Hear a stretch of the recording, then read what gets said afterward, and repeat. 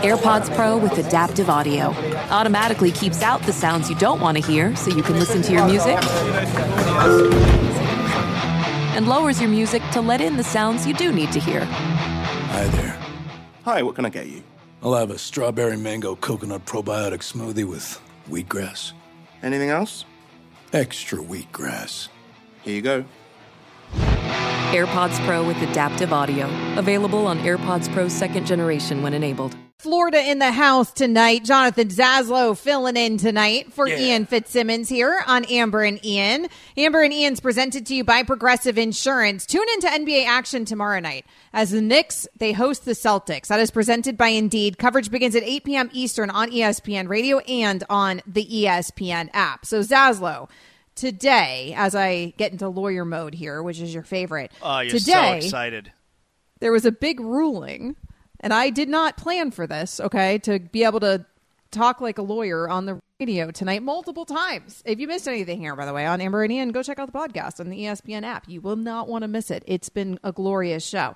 But today we got a really important decision. And yes, it's a temporary injunction, but it's an important decision that a Tennessee court just made because a federal judge listen to these words: injunction, federal judge, rulings. Before you get into it, I want to know the scene in the Wilson Manor tonight when the word came across the wire and we see the headline. I mean, did you and your lawyer husband, are you running around the house yelling at each other to try and get together now? You're pouring glasses of wine, maybe around the island in the kitchen. I mean, it's almost sexy time, you know? That's and I'm like, right. I have a show to do. You know, That's I can't right. get down to business yet. He's like, okay, but this injunction, it's a big deal. It could signal the end of the NCAA. And I said, I know. I want to sit down and bedroom pillow talk this whole decision. But we can't yet. We have to wait. I mean, this is a romantic evening in the Wilson Manor to talk about this. I came on here to do it with you instead. So here we are. You know what? I want to spend it with Zaslow and explain it to him like he's a 5-year-old because he doesn't understand any of this stuff. So here is my lawyer pillow talk. A federal judge in Tennessee granted a preliminary injunction that prohibits the NCAA from punishing athletes or boosters for negotiating NIL deals during the recruitment process or while they're in the transfer portal. So basically, there was a bar that the NCAA had on kids being able to actually sign NIL deals while they were being recruited by schools or while they were in the transfer portal and considering where to transfer. Now, it didn't actually prohibit them from having conversations that were vague and getting information about what their market worth might be, right, in a hypothetical scenario. And so it wasn't really stopping anything at the end of the day. I mean, Amber, like so many things with the NCAA. Like, it was stopping things being done above board. Well, were we to actually believe that up until right now, kids were committing to schools without actually knowing if they were going to get a specific NIL deal? Right. Well, so that is one of the things that the NCAA was arguing was we have this rule because we want student athletes to make the decision on where they go to school based on academics. We don't want them to be doing it based on money. The reality is, and the court system seems to agree, that the kids are going to do it based on money either way. And you can't stop them from doing that. This prohibition on that was ridiculous. Yes, of course, these student athletes were already surveying the market. They were absolutely having those conversations. We knew even the conversations that were banned were happening because we've seen schools get in trouble for this.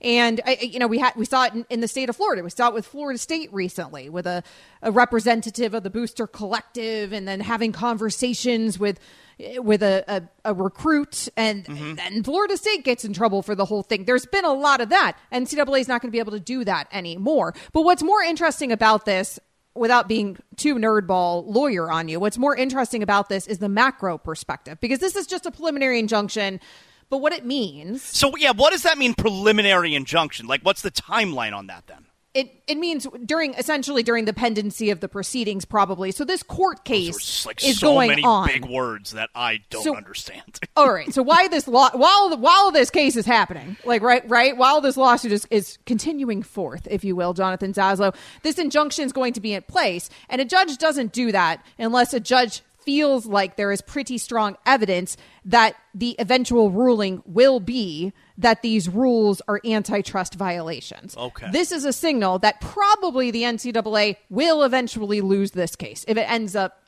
going forth, right? But we're not there yet because you have a whole process to get there. And of course, things could change. But right now, where the judge sits, which the judge's information, that's where the judge is at right now. Are we where the waiting judge, for he or she believes that an injunction is necessary? Are we waiting on a judge to rule with prejudice?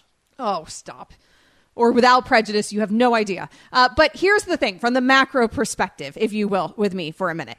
It's another blow to the NCAA, where it's very obvious another court seems to be leaning towards ruling against the NCAA. And we have seen this now time and time and time over the last few years. And what it has all done is it's like the NCAA has this wall built brick by brick around it, and it's collapsing brick by brick by brick by brick with all these court rulings. And we are down to a point where the NCAA is basically going to be rendered powerless. It feels like all of these antitrust lawsuits against the NCAA are not going to go in the favor of the NCAA. We're seeing a trend there. It feels like the way that the NCAA has been operating all of these years, the court system feels pretty strongly is in fact antitrust violations. And so this could signal the end of the NCAA, because this was sort of one of the only last real powers that the NCAA had, was to try to control this thing. Now it's going to be even more of the wild, wild west out there than it already is in terms of so when you say something that sounds very sensationalistic, like this could mean the end of the NCAA. Sensational would be. That is very much a word. It wouldn't be in my vocabulary if it wasn't a real word, all right? I'm not making things up on the fly here. It's obviously a word. It was at least word adjacent. It's obviously a word. Everybody knows what I meant. Word.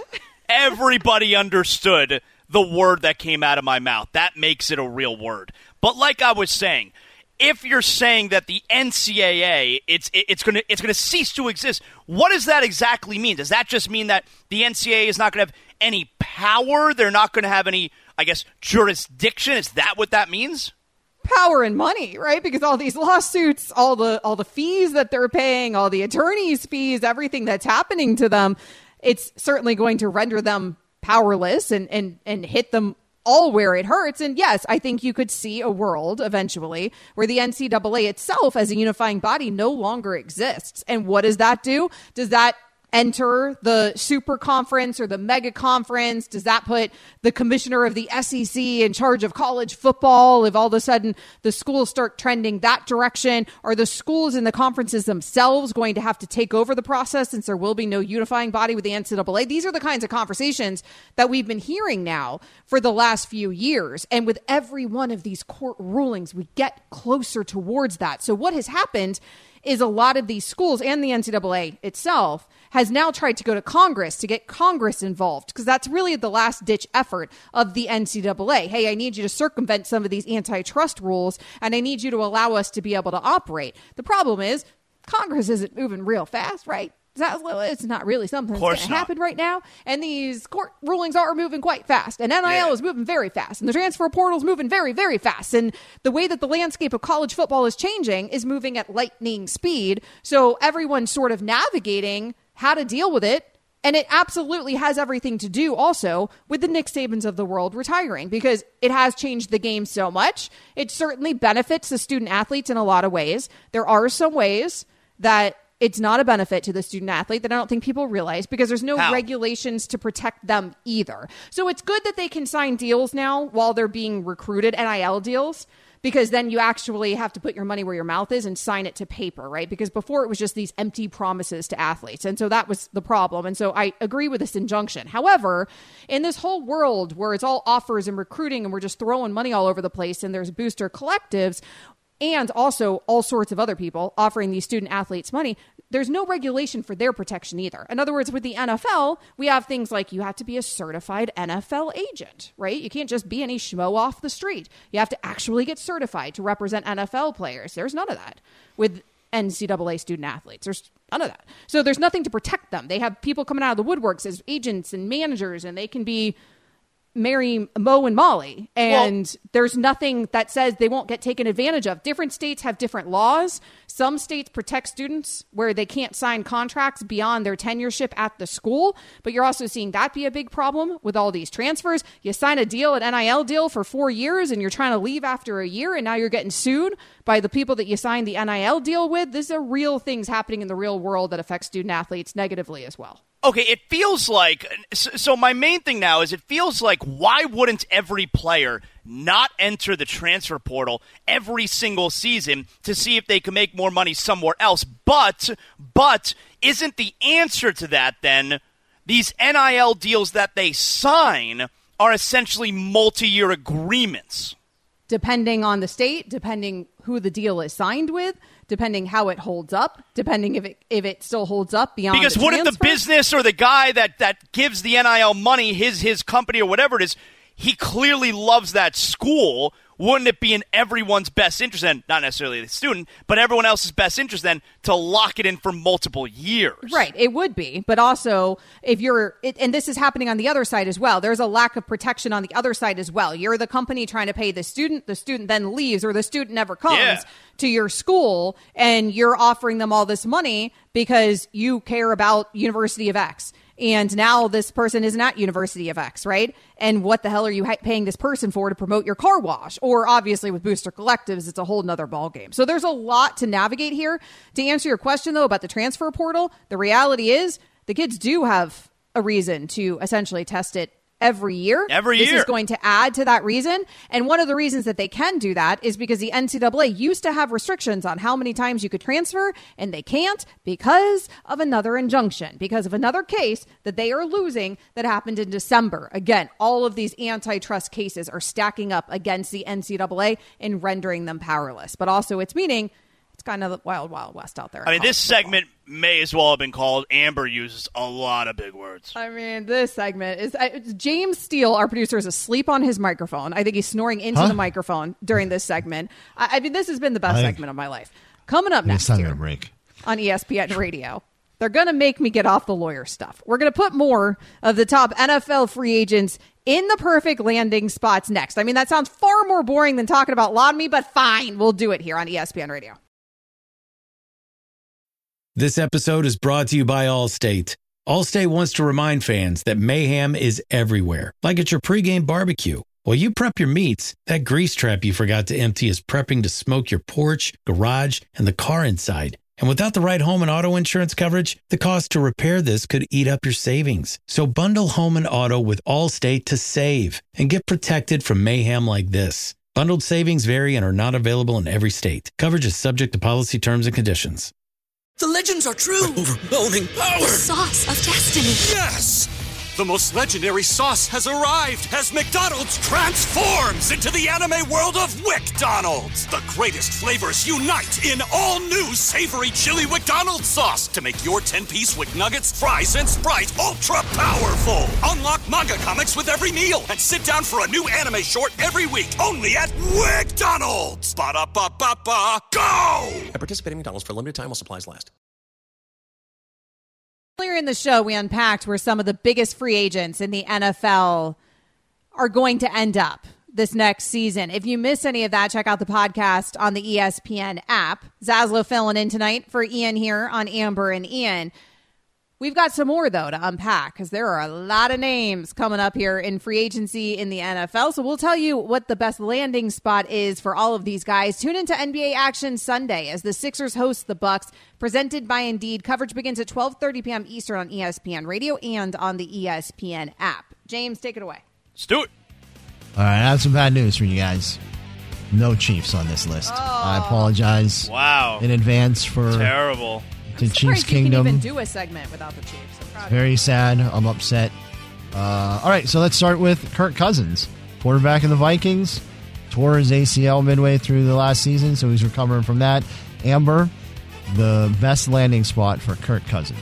I know a lot of people are saying that Kirk's going to end up elsewhere. Atlanta is a team that I keep seeing getting thrown around for Kirk Cousins. I think the best landing spot and what I expect to happen at this point is Kirk Cousins to stay in Minnesota. It's not necessarily what I thought would happen a few months ago, but I feel like where Kirk Cousins is, and listen, you can argue, Zaslow, that he's one of the best business minds in the entire sport. He was one of the first guys to go about it this way. He was kind of a trendsetter there. That dude has made money hand over fist, and he is not afraid to allow his contract to get to the point of free agency, which normally quarterbacks are very scared about doing that. You're seeing him coming off of an injury, and he's still going to get paid. So obviously these big-name quarterbacks should not be so concerned about any of that, frankly. And Kirk Cousins has recognized that throughout his career. He's found ways to get paid over and over and over again. He's a very rich man. What I do know about Kirk Cousins is that he really enjoys living in Minnesota, and so do his family. I think he's very comfortable there. That was very obvious to me on that Netflix show Quarterback. I think he might take a little bit less for kind of the now hometown, air quotes, discount to stay there with the Vikings. I don't think that he actually ends up moving on.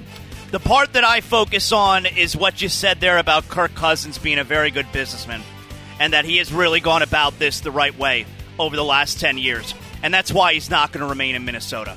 The Vikings, they're going through a bit of a transitional period here where even though it's not like they have a better option than Kirk Cousins moving forward, it's time to move on because the rest of the team is just not in a place to do any winning right now, and they're not going to spend that money on Kirk Cousins to continue to be mediocre. Kirk Cousins is going to land in Atlanta. They got weapons offensively. They got a new head coach, which everybody's very excited about, and certainly the owner, Arthur Blank, he is not afraid to spend. Yes, Kirk Cousins is a family man, but that doesn't mean they can't live in Minneapolis for the rest of their lives after his playing career. So Atlanta, that to me is the spot for Kirk Cousins. All right, up next, Mike Evans, wide receiver of the Tampa Bay Buccaneers. Zaz, perfect landing spot for Mike Evans. Yeah, I do not believe Mike Evans stays in Tampa Bay. I think Mike Evans is going to go to the highest bidder. He is 30 years old, and it would be in his best interest to take advantage of going to the highest bidder in what is likely the final significant contract of his career. I think he's going to go to a team that feels like they're a big offensive weapon away from really making some noise. I think one of those teams has a young quarterback that they would like to get a little bit of help, and I think it's going to be the Indianapolis Colts. I think that's a nice fit for Mike Evans to help out Anthony Richardson. They did a terrific job last year, the first few games with Richardson until he got hurt. They hung around with Gardner Minshew afterward, and I think adding someone like Mike Evans to a young quarterback in Anthony Richardson would go a long way. I think the Colts are going to spend on Mike Evans. I agree here with Zaslow on several fronts. I agree that Mike Evans has to cash in now because this might be his last time to cash in big since he's on the wrong side of 30. I also believe that that means that he's going to end up leaving Tampa Bay because I think Tampa Bay is going to have a lot to take care of. Now, that's not necessarily going to be the best move by the Bucs because Baker needs help there as well, but I could see another team outbidding the Tampa Bay Bucs, and the team that I expect that to be is the Carolina Panthers. I could see Mike Evans helping out another young quarterback like Zaslow was going down that path, but a different one in Bryce Young. Bryce Young very clearly needs veteran help in terms of weapons. Mike Evans, you would hope, would help get the most out of Bryce Young, and importantly, he would be following his coach, Dave Canales, who is now the head coach of the Carolina Panthers. He was the OC in Tampa. It's that familiarity that has me thinking that he would consider going to the Panthers if they could dish out the big bucks. I think you guys both didn't put Mike Evans on the Chiefs on purpose. Just to. It's not going to the Chiefs. The Chiefs aren't going to pay. We're trying to be accurate here, James. We're not playing in fantasy land. Lots of where there's smoke, there's fire. They're not going to pay Mike Evans north of $20 million a year when they wouldn't pay Tyreek. Maybe he doesn't want $20 million. Chiefs are going to try to do it with the young guys. All right, Derrick Henry, Titans running back, Zaz, the perfect landing spot for Derrick Henry. He's not going to stay in Tennessee. They're in a full-on rebuild there. He's really on his last legs, finally, Derrick Henry. And I don't think it's a situation like Mike Evans where he's going to go to the highest bidder. I don't think the bidding is necessarily going to be that high for Derrick Henry on the free agent market. I think he's going to go somewhere where he thinks he would be a good fit, also with a chance to win. I think that place is the Houston Texans. That's a pretty good one. Now, that's one of those teams that I keep seeing with these running backs that are becoming available in free agency. I keep seeing the Texans getting thrown around. So people seem very sure that the Texans are going to try to upgrade the backfield and try to get C.J. Stroud some more help. I don't think that they go the Derrick Henry route, frankly. I think Derrick Henry ends up with the Dallas Cowboys. Now, you threw out the Cowboys earlier with Saquon, I believe, right? You had Saquon going to the Cowboys. So I will go that route with Derrick Henry. I had Saquon, by the way, going to the Chargers. I think Derrick Henry, big name back. Jerry Jones likes the big name. We think Tony Pollard's going to end up moving on from Dallas. Derrick Henry can be that help still in the backfield for Dak, a big bruising back. Still got something left in the tank. I don't think they're going to have to pay top dollar from him by any means. So I think Dallas would be a good fit. All right, let's try to squeeze one more in here. And just to, make you guys happy, we'll talk about a Dolphin. Christian Wilkins, defensive tackle for Miami. Amber, perfect landing spot for Christian Wilkins. Obviously, it's the Miami Dolphins. What are we talking about? Christian Wilkins. What are you talking about, James? Not only is he such a good player, right? So, we've got to keep him defensively from that perspective. He's also got the best personality on the team. He's fun. Arguably, Zaslow. That dude is fun. Fun is fun. I like fun.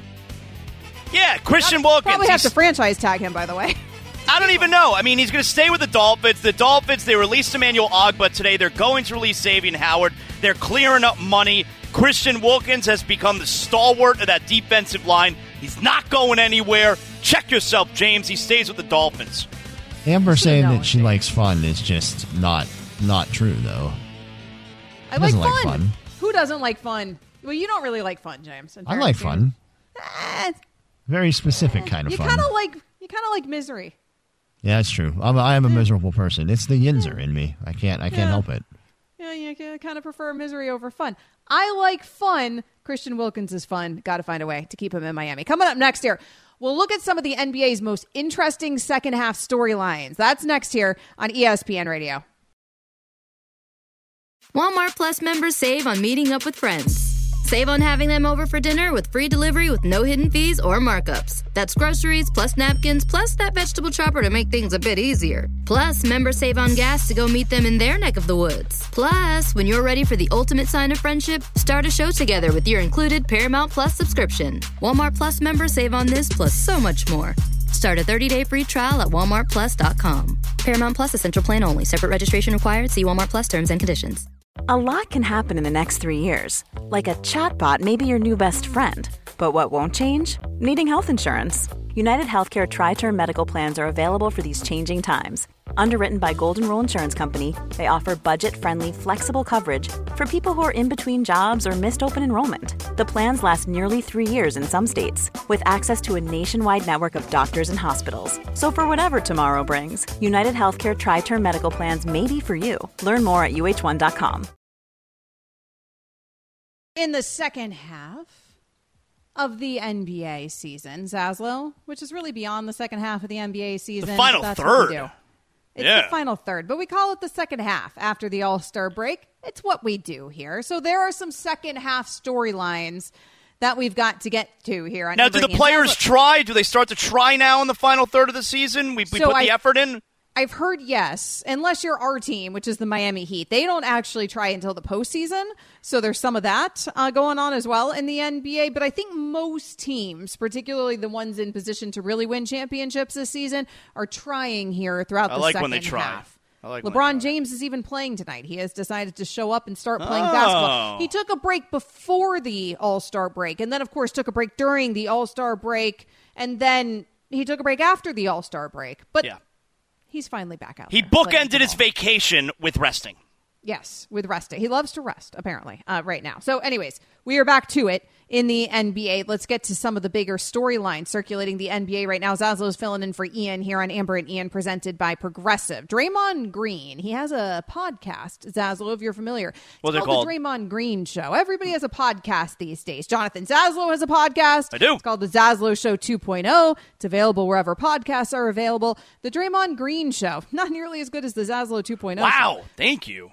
The Draymond Green Show, though, also a podcast. He decided to discuss how J.J. Redick had gone after Doc Rivers, his former coach, saying that there is a lack of taking any semblance of responsibility over and over again. Here is Draymond Green's opinion on the matter.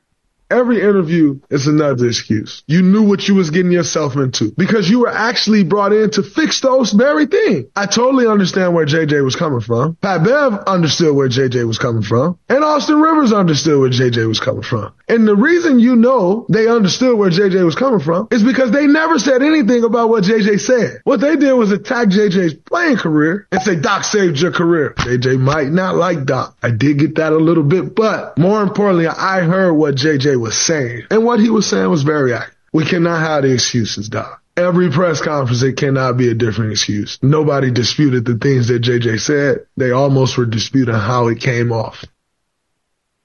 I think there's a lot of truth to what Draymond just said there. Yeah, I don't always agree with Draymond Green, Zaslow. I tend to agree with him here.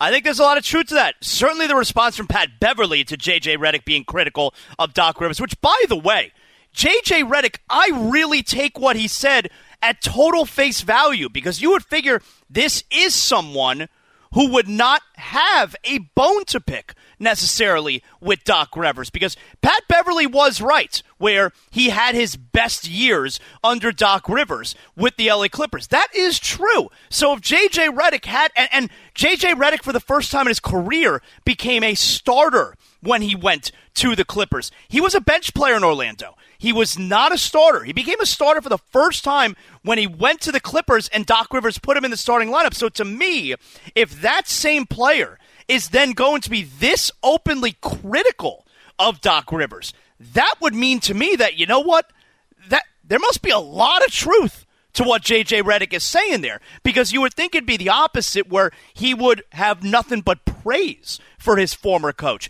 But he's actually being super critical, so I really take what J.J. is saying there at face value. But yeah, Pat Beverly he didn't defend Doc Rivers. He just said, hey, you're out of pocket here because Doc Rivers was good to you. And the same thing with Austin Rivers, where Austin started out saying how I don't need to stick up for my dad, he's a grown man. But then in the end, he clearly was doing a lot of sticking up for his old man, even though he's a grown-up. So it is interesting hearing it now from Draymond because, by the way, Amber, I know you know this, but something I've been saying for years down here in Miami, part of it because I don't love Doc from his days as head coach of the Boston Celtics. I mean, the Heat, the Celtics, get out of here, all right? But I've been saying for years. Get out of here, all right? But I've been saying for years that Doc Rivers has never met an excuse he doesn't like. And now you hear Draymond saying the same thing. It really seems to be the talk of the league, Amber, how Doc Rivers is this nonstop excuse maker. He's got a reason for every single one of his teams not reaching the point that we all thought they would. And it's even gotten to the place, Amber, where the most recent audio bite of Doc Rivers, it was from SiriusXM NBA Radio a few days ago, where he even blamed the Bucks front office for hiring him. I told them not to. Told them not to bring me in before the All-Star. This is a terrible decision, giving me all this money. Why are you doing this? That's an amazing move. I want to pull that move. Oh, I didn't ask ESPN to give me a show. It was their decision if the show doesn't go well. I love that. That's an amazing move there by Doc Rivers. I think that the excuse making, and you have been saying it for years and years when we have been talking about Doc Rivers on the air, on local down in Miami, he is certainly a coach who has always come up with the excuses. And it's excuse after excuse after all of these 3-game leads, right? And it, you know, more blown leads than anybody else in NBA history on that stage. And you hear it over and over again. And he's done it also with superstar after superstar after superstar. I mean, he coaches all of these superstars, these megastars, these future Hall of Famers, and then he doesn't actually do the real winning except for the one time he did. And, you know, all these years later, we're still living off of that one ring. And don't you forget about it, because that 2008 Celtic team, they'll tell you about it if you forget about it. And I think, yeah, no kidding. And I think that JJ is approaching this as an analyst also. I don't know if it matters what their relationship was. Well, JJ was also pretty riled up over it too. Like he seemed to be I'm ready to tell the world. Right. I'm guessing maybe Doc Rivers wasn't the favorite coach that he ever had. Yeah. But at the same time, like JJ Redick is paid to discuss these things. He is paid to also listen to the current bites that we can all hear during his tenureship here in Milwaukee, where it is excuse after excuse after excuse when it's a 3-7 start before the All-Star break, and when you replaced a coach that had the lopsided winning record that Adrian Griffin had, and then you're supposed to come in and you're supposed to be able to try to fix the defense. And the reality is it might not be Doc's fault, because I don't know if they have the pieces to fix the defense. It is fair to have some criticism there of the front office. You did trade away Drew Holiday. Damian Lillard is not known to be able to play defense. Everybody was able to look at the starting lineup when the trade went down and said, where is the defense going to come from? There is real criticism there. But Doc decides to take that job. He decides to take that job in a way that everybody's expecting him to be able to actually turn things around with all of his coaching expertise. And it's not happening. And instead, he's pointing fingers everywhere else in every which way. Well, and let's also be fair here, all right? It's not like Doc Rivers took over a team that was in shambles. I understand they didn't like what was going on with Adrian Griffin. Maybe Giannis didn't like it. I don't know. But they were 30-13. He didn't take over a team that was at the bottom. He didn't take over a team that was in shambles. They were 30-13. And since he's gotten there, they have a win percentage of 300. If you're not aware, that's not good enough. That's not good. That's not good enough. And so I think we're going to continue to hear the excuse making. I'll take Austin Rivers out of it because, I mean, I don't blame Austin Rivers for defending his father in any way, frankly. I get it there. But yes, I think that the way that some of these others are approaching it and what you just heard there from Draymond, it's interesting. We also live in a world where these players now, current players and former players, are very empowered with the microphones and feel like they can truly say what's on their mind about some of these people who are involved in the sport. So it's a little refreshing in that way. There are other things happening, though, in the world of the NBA. Before I get to that, I want to remind you to tune into college basketball action tomorrow. We've got some college hoops headed your way, too. Arizona hosts Washington, presented by Robinhood. Coverage begins at 1:30 p.m. Eastern on ESPN Radio and on the ESPN app. So Giannis Antetokounmpo, Zaslow, speaking of the Milwaukee Bucks, he sat down for an interview with Malika Andrews. And this was interesting to me because we were talking about who has the most pressure on them, who is championship or bust in the NBA. We spent the early part of our show talking about that. If you missed anything, check out the podcast on the ESPN app. The Bucks kept coming up over and over again. And the idea, hey, they do already have a championship, but now it feels like there's a lot of pressure to win another one with this iteration of the Bucks. Giannis told Malika that he feels even more pressure after getting a ring. Here's Giannis. One of my mentors that I talk with, he said, you think that there's not going to be pressure now. I'm like, what do you mean? There's no pressure. I don't want a championship. Like, I'm good. That's all I had to do. What if I told you there was more pressure? Like, now I have to, my body, my mind, everything about me is like, no, I want that feeling again. Like, I want to do it again. People expect me to do it. I expect this from me. And your mind just figured out ways to kind of set another goal and another goal and another goal, you know. Would I be happy to win another one for Milwaukee? Damn, yeah. What? To be able to win two the right way? Man, yeah. I mean, Amber, to me, though, that doesn't sound like he's describing pressure. That sounds to me like he's describing an addiction, you know, an addiction to winning, an addiction to that feeling. Because I don't think there's that kind of pressure because he won one already and now there's pressure to win more. That sounds like he's chasing that feeling again. Right. And I don't blame him for wanting to chase that feeling. And he's a player that we all look at as somebody who, frankly, should be able to win multiple championships. As hard as it is, we have that expectation for players that great. We specifically have that expectation this season because when you've made the moves that they have made, you're doing it to try to capitalize on another championship right away. I just thought it was interesting, though, that that's what ends up happening because you get so much talk around these guys. Can they even win a ring? And then you win a ring. And it's like, all right, well, when are you going to win the next one? And they start feeling that themselves as well, that need to win more. Kevin Durant, he had an altercation with a fan that went viral, Zaslow. What did you make of that whole thing? By the way, KD, it's not surprising that, and this wasn't Kevin Durant's fault. It's kind of not surprising, though, that it's KD finding himself with the interactions with the fans. Oh, he's got the rabbit ears. You know, he's going to hear anybody says anything about him. But I think these fans are trash. You know, And I do think that the NBA player is very soft when it comes to stuff like this. I hate the NBA player who thinks that, like, I don't know why the NBA player has the authority to be able to grab the referee and say, throw these people out of a game. I don't like that at all. I don't either. But Kevin Durant here, I cannot defend the fans here. I think these fans are trash. They yelled, rhymes with witch. B-word. When Kevin Durant was running onto the floor, he's got the rabbit ears, so he made a beeline right toward them. And then you got this woman who wants to shake his hand now. I'm so embarrassed for these people. And I really shouldn't be, because they're clearly not embarrassed or ashamed with their own behavior. So why should I feel that way? I'm all for yelling at the opposing team. I'm all for yelling, you suck, or even in Kevin Durant's case, you're going to yell he's a coward because he went and he played for the Warriors. Hey, man, comes with the territory. But yelling stuff like, what they're being accused of yelling, and then to try and make it, I was just playing here, give me a high five, let's take a selfie. These fans are trash. You can't defend it. And good on Kevin Durant, by the way, for when the security guard asked him, do you want me to throw these people out? He said no.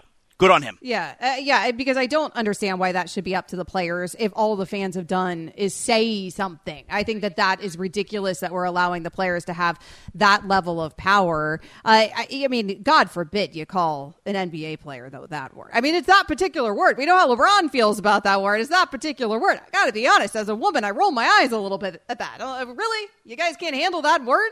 Try walking in our shoes. You'll hear it about 1 billion times in your lifetime. By the way, the Suns are losing right now to the Rockets 82-70 right now in the third quarter. Yeah. Coming up next here on Amber and Ian, with Zaslow filling in for Ian, a totally original segment that James claims to have come up with all by himself, even though Jonathan Zaslow has been doing it on local radio in Miami for decades. True story. That is next here on ESPN Radio.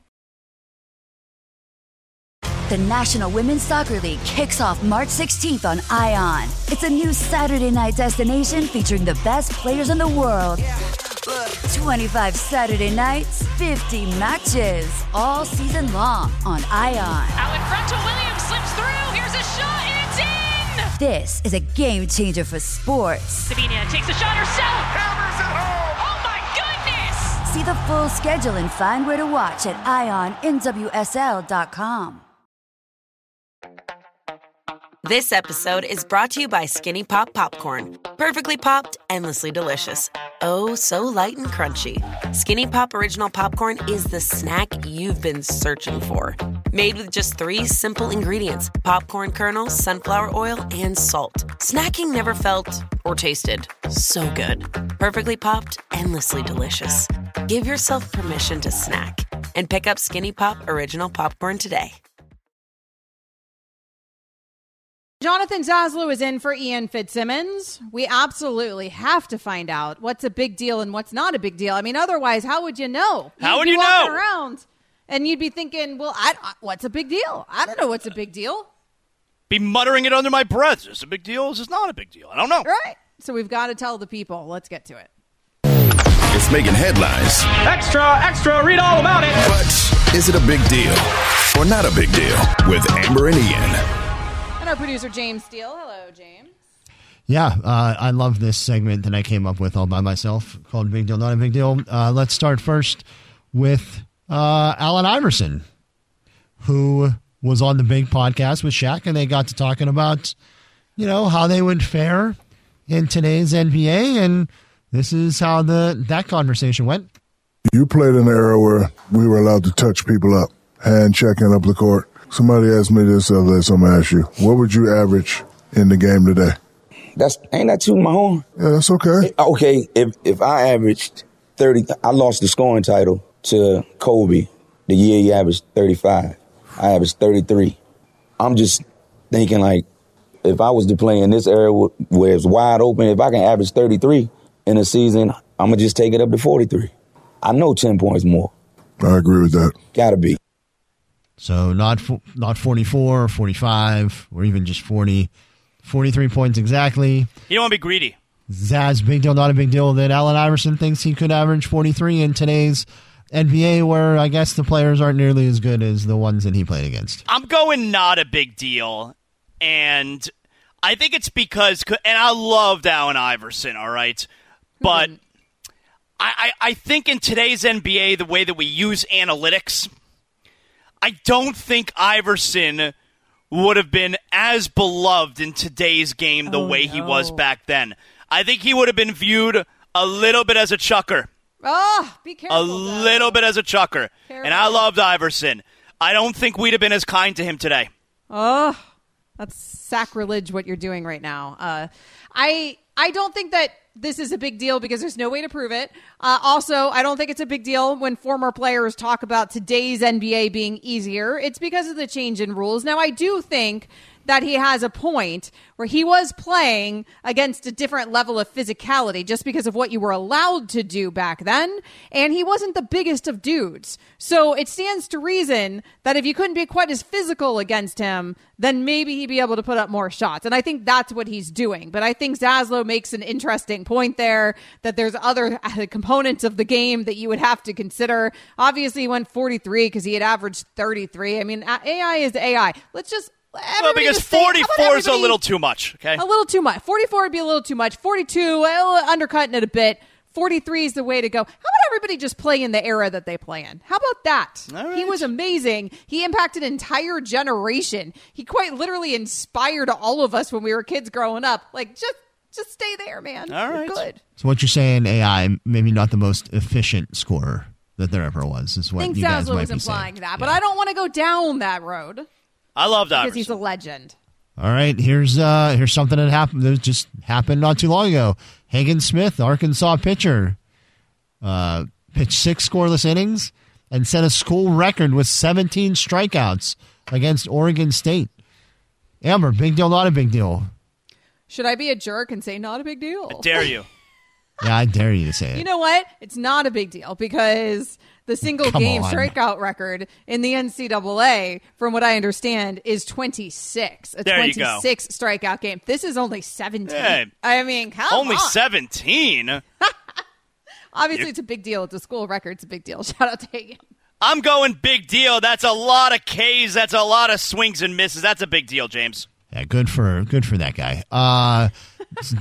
Don't say I've never done anything for you guys here. Let's work some Dolphins into the mix. Let's see. Right? See? Tyreek Hill took to Twitter earlier this week or in the weekend to express support for not only Jalen Waddle, who I guess was the subject of Tannenbaum's trying to trade him. Mike Tannenbaum, yeah, he wanted Mike Tannenbaum thing because I didn't know who was this person who was trying Mr. to trade T's away trying to Jalen trade him. Wanted once the Dolphins to trade Waddle to the Chiefs for Trent McDuffie. I don't want that. I like Jalen Waddle and all, but McDuffie seems to be. But anyway, Tyreek said on Twitter, quote, "My boy Waddle is the future. He is better than I was at this point in his career. And for people in this fan base to want to trade him is ludicrous. Him and Tua was special before me, and will be special after I leave." Oh, after he leaves, Zaz. Big deal, not a big deal. Well, he's staying forever. All of this that's happening on Twitter. All right, hold on. A fight has broken out in the Heat. Pelicans game that I'm watching. A fight is broken out. You got bodies all over the place, pushing and shoving. I'm sorry, it's a little bit chaotic that it's grabbed my attention. Jimmy Butler right in the middle of it. There was a hard foul. Get out of there, Jimmy. Get out. There was a hard foul. Kevin Love, Zion Williamson, he kind of played it up a bit and he fell to the ground. I mean, Zion's so much bigger than Kevin Love. You got to give me a break, you know? And now they're fighting again. Now Nikola Jovic, the fight has started again. Now they were separated and now they're fighting again. Nikola Jovic just came off the bench. It is a melee. It is a melee. I knew you were going to say that. Is there bad blood between the Heat and Pelicans? I mean, it is. There is now. I don't know if any punches were thrown, but this is an ugly scene going on right now. Punches thrown. It's the NBA. Everyone fake fights in the NBA. A bunch of fakers. That's a big deal what I'm watching. This is a big deal. The Heat are up on the Pelicans. These Pelicans, you want to fight somebody, you fight me. Right now. I don't think they want to fight you. Although if Zion Williamson's going down in a heap from Kevin Love, then you've got a shot there, Zaslow. Reggie White, who's a defensive end for the Green Bay Packers, says that the firebombing of his church in Knoxville, Tennessee this week was the work of racists who may have been trying to hurt him. First there was one fire, then there was another, then there was another. It wasn't just Reggie's church that burnt down. Hundreds of churches burned in the 90s. I think we have a major problem in our country that we don't want to admit, and that has to do with racism. Was this 1996 or 1956? 30 for 30 podcast and Anscape presents Through the Flames. Listen now wherever you get your podcasts.